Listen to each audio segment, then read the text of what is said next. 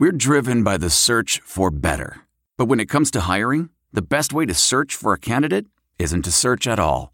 Don't search. Match with Indeed.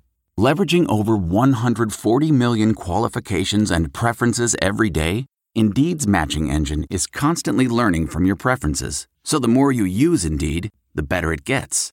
And listeners of this show will get a $75 sponsored job credit to get your jobs more visibility at Indeed.com/match.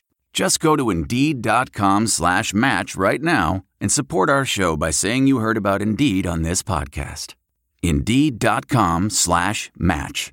Terms and conditions apply. Need to hire? You need Indeed. Hey guys, it's Blood Harrison on our Panther Rants podcast. It's a beautiful Monday. Well, it depends on where you live, but back to another week of work. We got Super Bowl coming up. We just had the NHL All-Star Game over the weekend and the Pro Bowl. So those were two big events that happened over the weekend.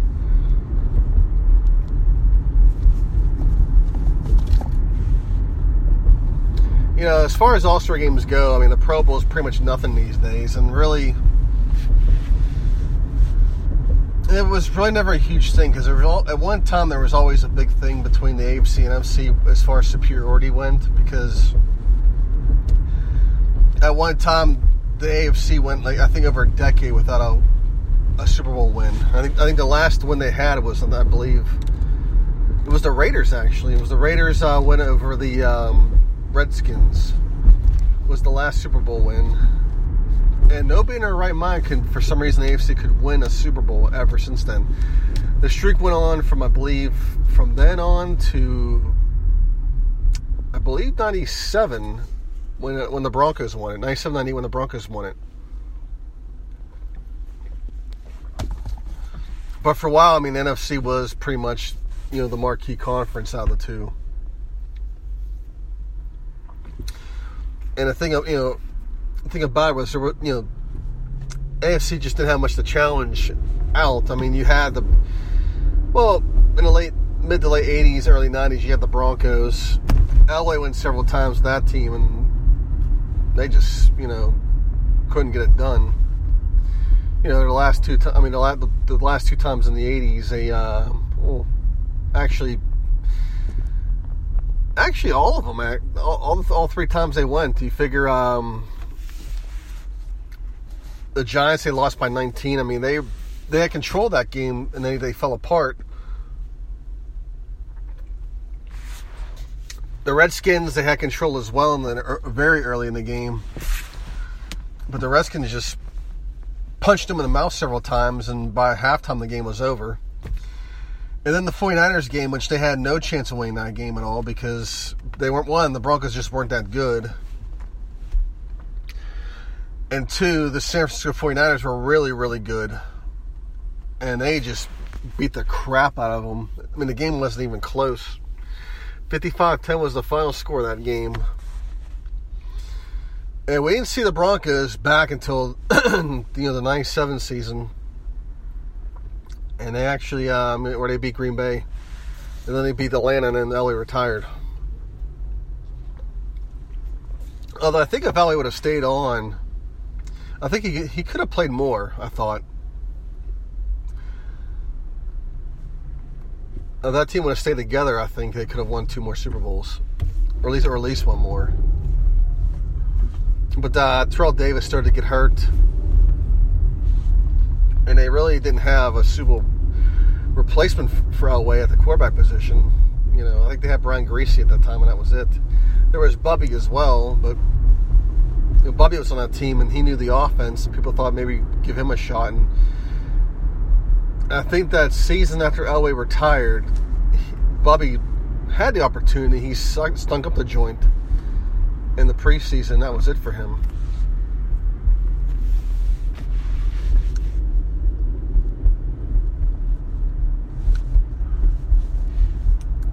Looking for some other teams, you had the Bills, and the Bills should have ended the drought in 90.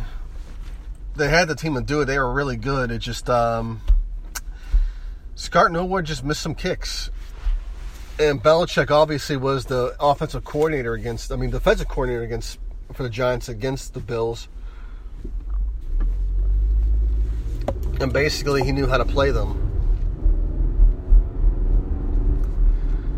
And it worked to their degree. And of course, they had a backup quarterback in Hostetler in that game, and they played out of their minds that game. I mean, they had it wasn't like they were no slouches. I mean, they had some good players as well. They had they had Otis Anderson. He was towards the end of his career, but he was still good.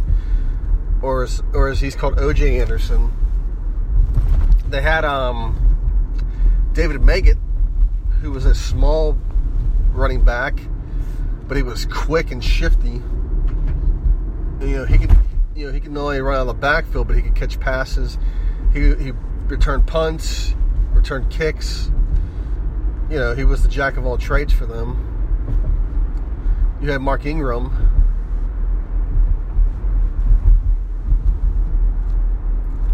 So they were no slouches, and I think Mark Bavaro was still in that team as well. And he, there's also Stephen Baker, and Baker obviously wasn't no Jerry Rice, but he was a pretty quick receiver. But then the Bills, they had the Redskins the next year, and the Skins that was a really good team as well. I mean, they were undefeated for most of the year, and they ended up finishing 14-2.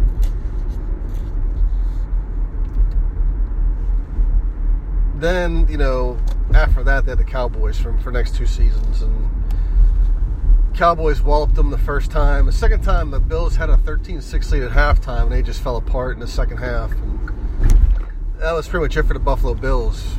We didn't see much of them after that. And I remember that it was the 95 season where that was the year the Steelers went to the Super Bowl. And I think they did face the Bills and beat the crap out of them. And I think the Bills had Alex Van Pelt as their quarterback at the time, because Kelly was hurt. And I remember the next year the Bills tried to make a run. And I think Kelly got hurt in the playoff games against Jacksonville. And I remember they showed Kelly being carted off the field, and pretty much they said this was pretty much the end of the Bills dynasty, and it really was, because the team got dismantled after that. A lot of those guys went elsewhere. I think Andre Reed stuck around, but Thurman Thomas was pretty much gone after that. But that was an awesome era. But yeah, that's pretty much for the AFC. Late 80s, you had the Browns. The Browns were one of the best teams in the AFC, so it pretty much tells you how really good the AFC really was at that time. I mean, the Browns had a nice roster. It just, they just couldn't win games or win the ones they wanted to. And they had Marty Ball to deal with. But other than that, I mean, that's the Pro Bowl really wasn't much after that. It hasn't been for like decades. I mean, at one time it was a league bragging rights, and it really was no big deal. The AHL All-Star Game,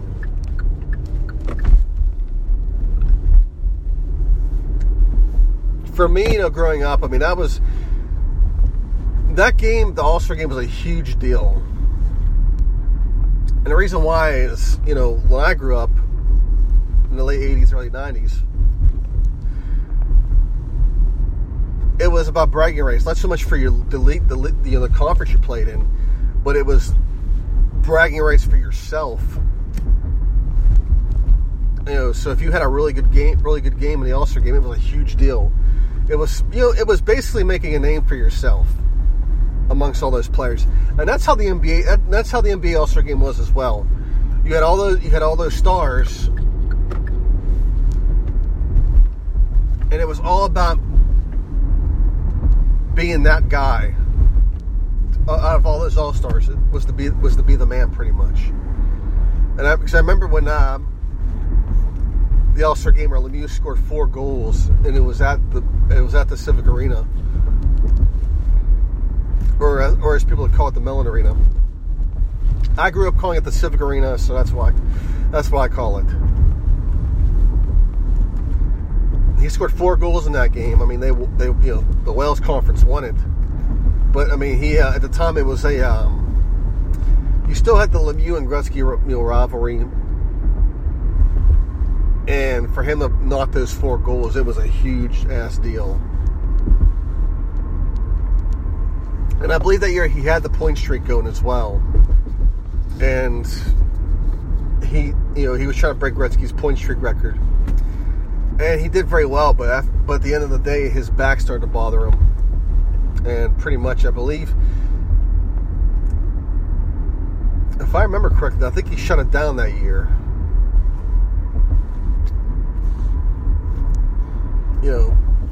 That's the thing about Mario is he was a hell of a player, but the guy had so many injury problems. I mean, for him to play through all that was amazing. And I think what really helped him out was getting Jágr and a bunch of other guys on that roster, because it took a lot off of him and it helped him play longer. Because I don't think if he doesn't have Jágr, Ron Francis, and of course, Kevin Stevens developing, he doesn't have all for Larry Murphy, all those guys, all that talent around him. I don't think he plays for longer than what he did. I don't think his body would have been able to take it. Getting those guys really, really helped him a lot.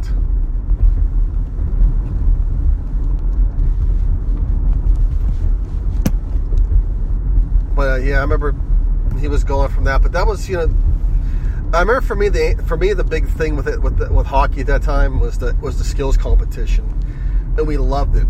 I mean, it was so awesome to watch the skills competition.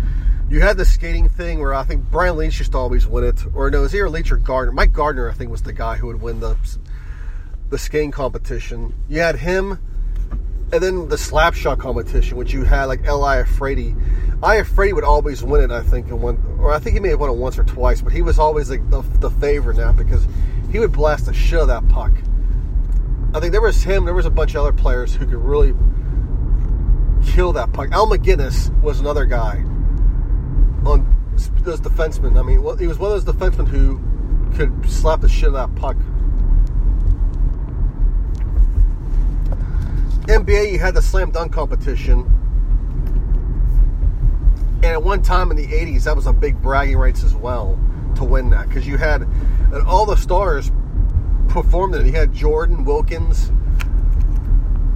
Those were always your top 2 guys. There was the big rivalry as far as the dunk competition was concerned.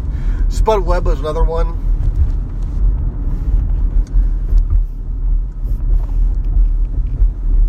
Those two were all, at the time, the slam dunk competition, that was big bragging rights as well to win that. Same with the 3-point competition. You had Bird and all those other guys. And now, you don't see those guys participating as much. I mean, the stars at least. I don't think LeBron's ever participated in the dunk competition, but I could be wrong. And really, the NBA All-Star Game now is just a wide open offensive game, and it's not, it's not much defensive at all. It's just a lot of scoring. There's really nothing to brag about. Whereas back at the time, those guys would show up big in those games. It was to make a name for themselves. The same with the NHL as well. And at one time, for the baseball All-Star Game, it was the same thing as well. It was a serious competition, and it was all about the pride of the league you played in. NHL, it's still a fun game to watch. I mean, Crosby won the MVP, and it was his first All-Star MVP, which surprised the hell out of me because I thought he won more than I thought. He at least had the one All-Star MVP, but he didn't. So that surprised the hell out of me. I don't really watch hockey as much as I used to because I don't live in a hockey town. I mean, the only source of hockey I get is on Twitter, pretty much, from all the Pens fans that BMO and everything. I mean, as long as I've known, Penguins hockey, the goaltender always gets the brunt of the blame for everything. We've always blamed the goaltender for everything. We bitched about Barrasso. Reggett would replace him, and we would love Reggett. Then we bitch about Reggett. Then we'd find somebody else to bitch about. Whether it's J.S. Aubin or. Good Lord, what were some other surprisingly good goals? There's Patrick Lalime. I remember in 1970 he had that 96-97 he had that big unbeaten streak. He had that going for him. I think we dealt him off eventually.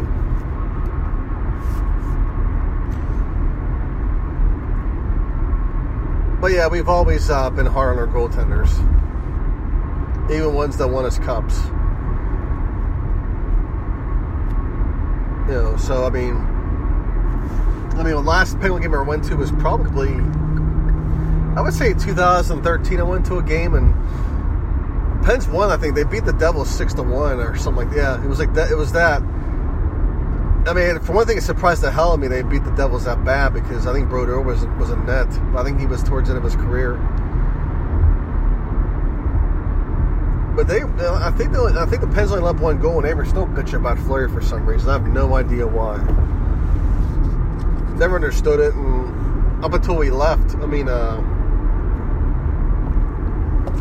never understood it either. I mean, suppose he wasn't the same guy as he was, and goalies do age, and with Matt Murray, he just got hot, and when you have a salary cap, you got to make choices, and the Pens, they went with the goaltender with the younger goaltender with a hot hand at that point.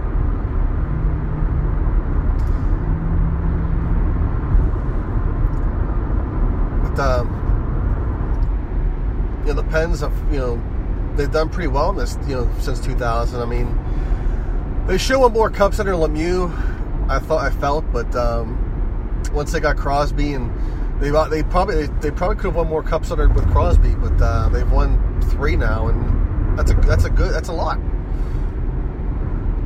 I mean, going back to back was hard enough. I mean, that's just a hard thing to do. I mean, the Bulls won 3-peated the 1 year, and I thought the Pens could have 3-peated, but the Islanders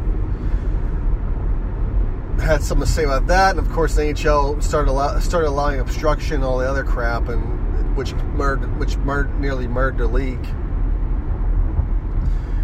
And it's pretty, I mean, how bad was the whole NHL dead puck era? Well, basically to a point where they had a strike, and then ESPN decided they rather play the World Series of Poker than play hockey games on their networks. So there you go. Although now, if you get ESPN Plus, you can get the NHL games, which I may. If I go more to streaming next year, I'm thinking about doing that, because I really would love to watch some more Penguins games and get more engaged with my Twitter followers, because I need to learn all the cheers and all the other stuff so I can be like the coolest, most knowledgeable fan in the face of the planet. I have to do all that. Then maybe I can watch some Pirate games. Nah, I don't really watch baseball that much. I'll follow the Astros here and there because I have to. Because people ask me questions about the Astros and what my thoughts are, and I just have to make. I usually have to make shit up, but.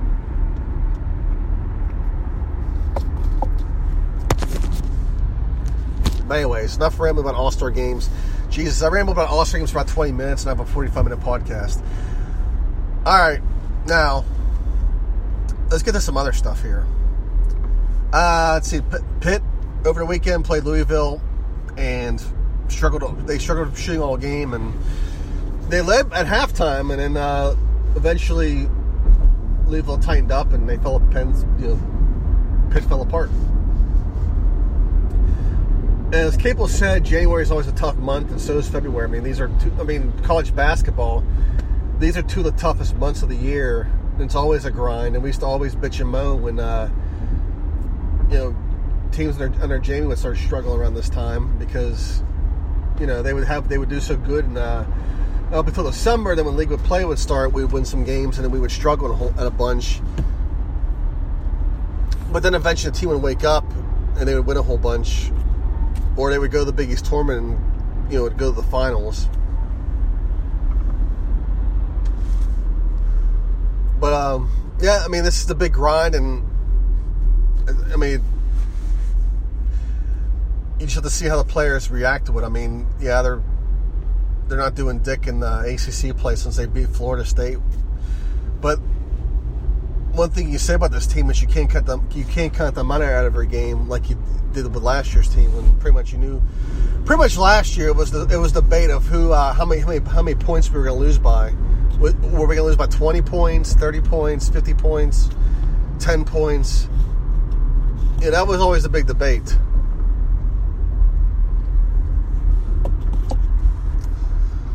Whereas now, not so much.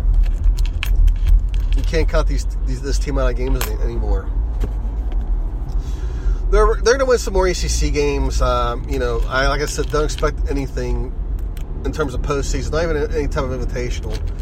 Just enjoy the ride. And of course, some people say, well, that's true, but nobody expects us to be in this conversation. And yeah, I mean, point taken, but still, you know how people are when they get the bracketology stuff comes out. Oh man, we're the first 4 out. Man, yeah. And you got people who are realistic and know there's no chance we're going to make the tournament or anything. But you got those ones that say, that have these high hopes, and then when they get crushed, they go, "Oh, same old Pitt. We were predicted to be the first 4 out. Back in December, we were projected to be in the tournament at 12-5 at one point, and we let it slip away. And, same old Pitt. We're not going to win any more games. This program's trash. Capel's not going to get it done." So, yeah, I'm just pretty much putting a disclaimer out in case we get those type of things happening to us. And Pitt football obviously landed a commitment from a Michigan transfer. His name escapes me at this point, and I'm not really going to look him up because I'm driving right now and I'm in traffic, so it just won't be a really good look for me. But basically, he's a grad transfer, and he's supposedly really good, and he was a UConn commit, as Harry Pissarro says on his Twitter feed. It's amazing how I don't know his name, but I remember some shit Harry tweets. So basically he was a UConn commit, and Pitt jumped on him, and a bunch of other offers came his way, and of course Michigan, he got the Michigan offer, and I'm going to go play in the Big Ten now, so that's where he's going. Also, Lamont Way has decided to stay at Penn State, which I think makes a lot of sense, because I really couldn't see him going anywhere else. I think for him, he was slated to start at his position, but I think for some reason he may have been disgruntled, and I don't know why.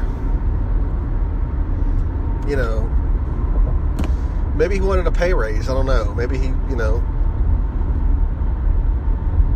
never know with paying college athletes. I mean, maybe, he fell for his new position where he could be the star. He needed starter money. I mean, can't blame him if that was the case. He's getting into rapping now. Maybe he needed money to make his mixtape. The guy needs studio time. I mean, you got to have studio time, and maybe Penn State's going to help him with that. Give him some time in the studio, and so he can be creative. I mean, if they're doing that, hey, it's not like they're giving the guy hookers and drugs. I mean, they're just, they're trying to further his development along as, not so much as a football player, but as a human being. So, I mean, if they're paying for all that, then hey, get your coin.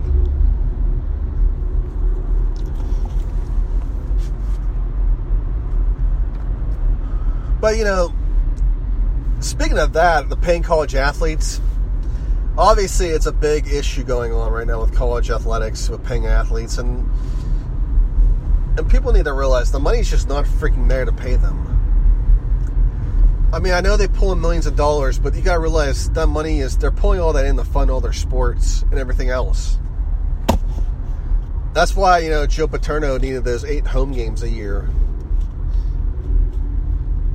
I mean, sure, he had 4 other games he could have done with Pitt, but he needed as many as he could. I mean, that's just how the programs work. And it's because Penn State has a lot more sports to fund, and that's just how it goes. And UConn obviously is in a $40 million hole, and I mean, of course they had to pay for all those buyouts and probably all that legal case of Kevin Ollie, but which you're probably going to win, by the way, because Kevin did some pretty dumb things supposedly, and obviously he was oblivious to it, and he's probably going to lose that case.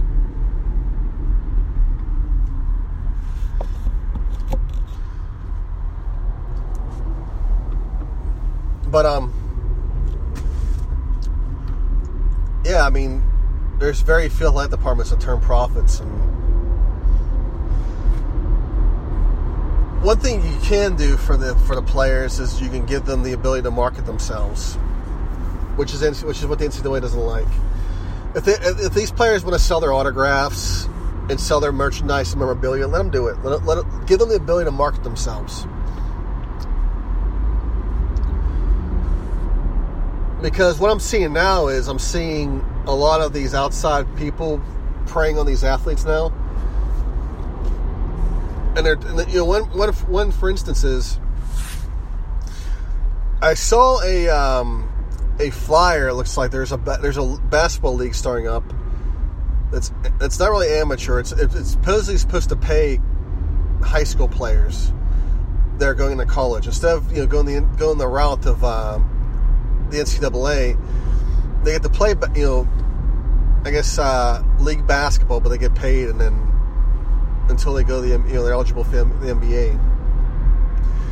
And supposedly they can make between $50,000 and $150,000 a year, depending on their market value.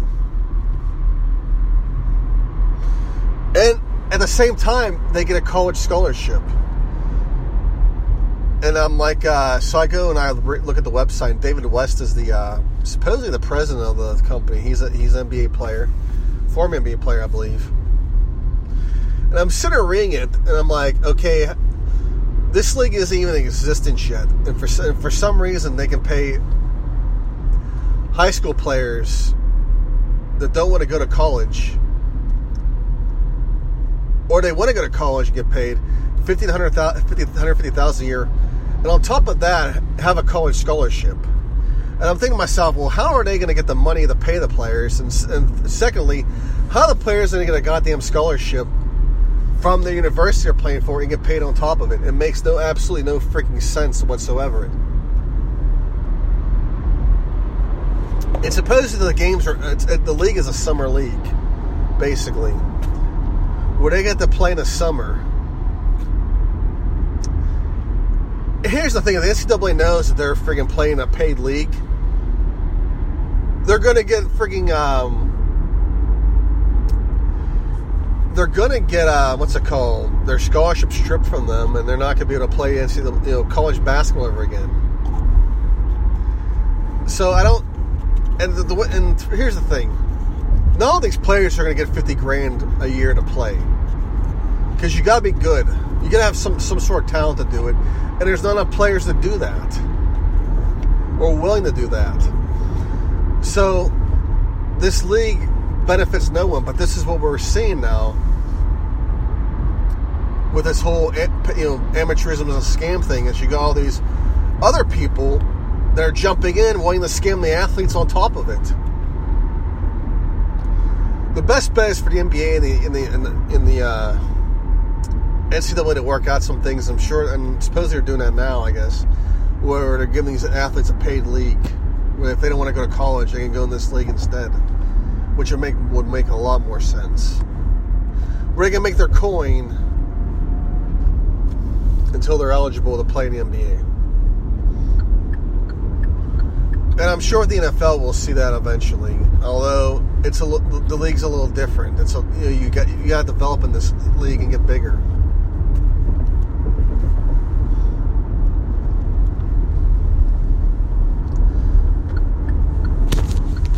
But anyways, I went from Pitt to amateurism, and Lamont Wade to amateurism. But as far as Lamont Wade goes,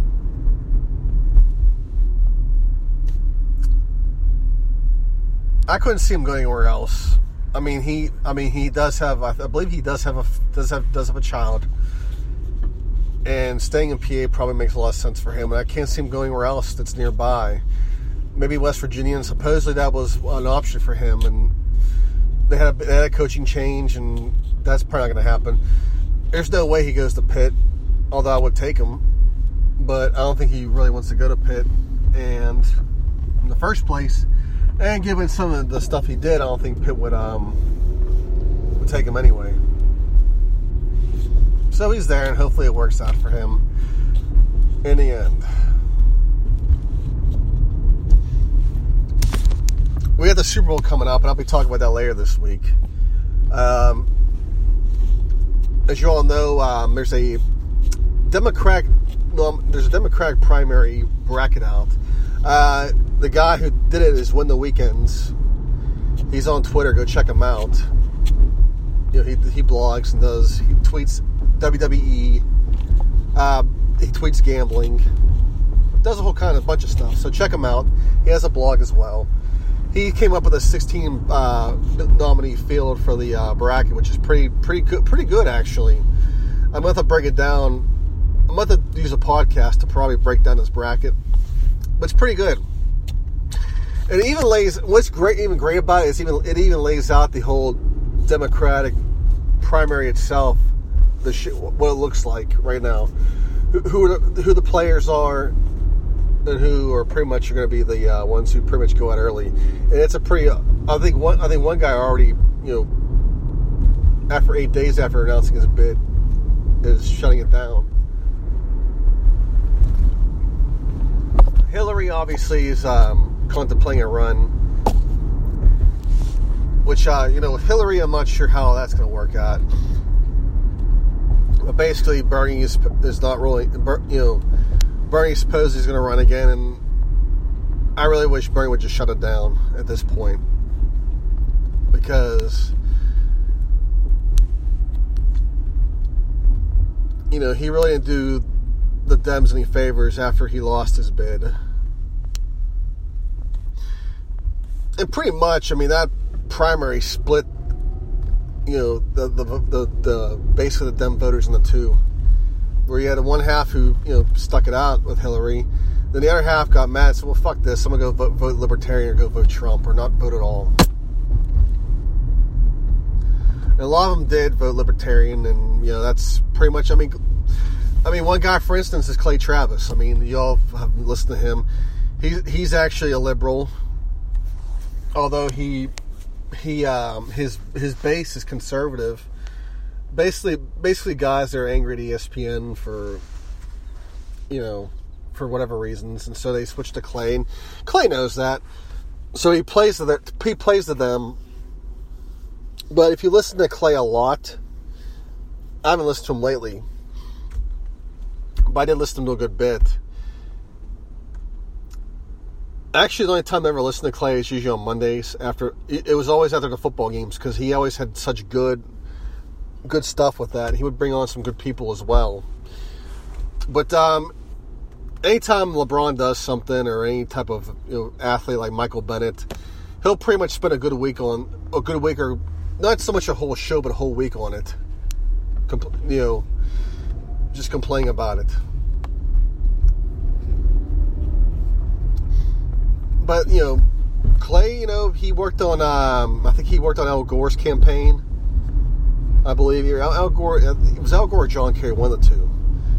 And he voted Democrat, except for this past election where he voted Libertarian, because he didn't like Hillary. But, that's just one instance of it. Maybe Clay was, obviously Clay must have been a Bernie bro. Wouldn't surprise me if he was. But I thought Clay was conservative, but if you listen to his show and listen to him talk, he's very liberal. It's kind of crazy. He just plays to his base, which he knows who his audience is, so he plays to them. But yeah, I'll break down the bracket. I mean, obviously Kamala Harris is your favorite right now to win it. And, we'll talk about that later. We'll talk about the Super Bowl as well. I'm actually starting to like this matchup with the Rams and the Patriots. I thought, initially I thought the Patriots were going to beat the crap out of the Rams, but I rewatched a lot of the Rams playoff games that they had this year. I rewatched the Saints game as well. I like the Rams' chances. It's just that when they started off in the beginning against the Saints, it seemed like they were in over their heads, and I think Sean McVay did a hell of a job of easing Goff in to that game. The only thing he had to bet on was that his defense would hold up, and they did. They held the Saints to 2 field goals early, because that game could have been a lot worse than it was.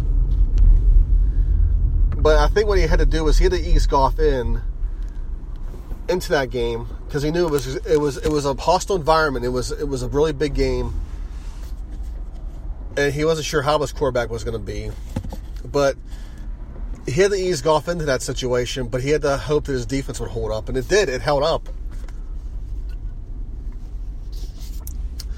Obviously, one thing that really helped was the fake punt, because the Saints weren't ever expecting it to happen. And the punter made a hell of a throw. And after that, the Saints were shook after that, because the Giants, because the Rams by halftime made it a game, and after that they were confident. They were never out of that game, and no matter what the Saints threw at them, they were never out of it. But I saw a lot of things in the Rams offense, because I'm not crazy about Goff as a QB right now. I think he'll be really good in due time. I think a lot of what his numbers are based on the design of the plays and the scheme itself is why he does so good. But if they can get a healthy Todd Gurley on top of C.J. Anderson, they're going to be really good in the running game. But I think there's a few other wrinkles they can throw at New England as well. So this is going to be a chess match. And it's going to be a fun one. So, just sit back and relax and enjoy it.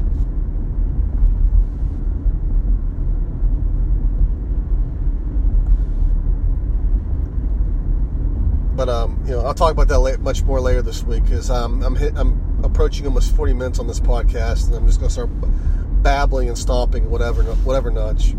Anyways, guys, have an awesome Monday. Hell to Pit. Bye. Look around. You can find cars like these on AutoTrader. New cars, used cars, electric cars, maybe even flying cars. Okay, no flying cars, but as soon as they get invented, they'll be on AutoTrader. Just you wait. AutoTrader.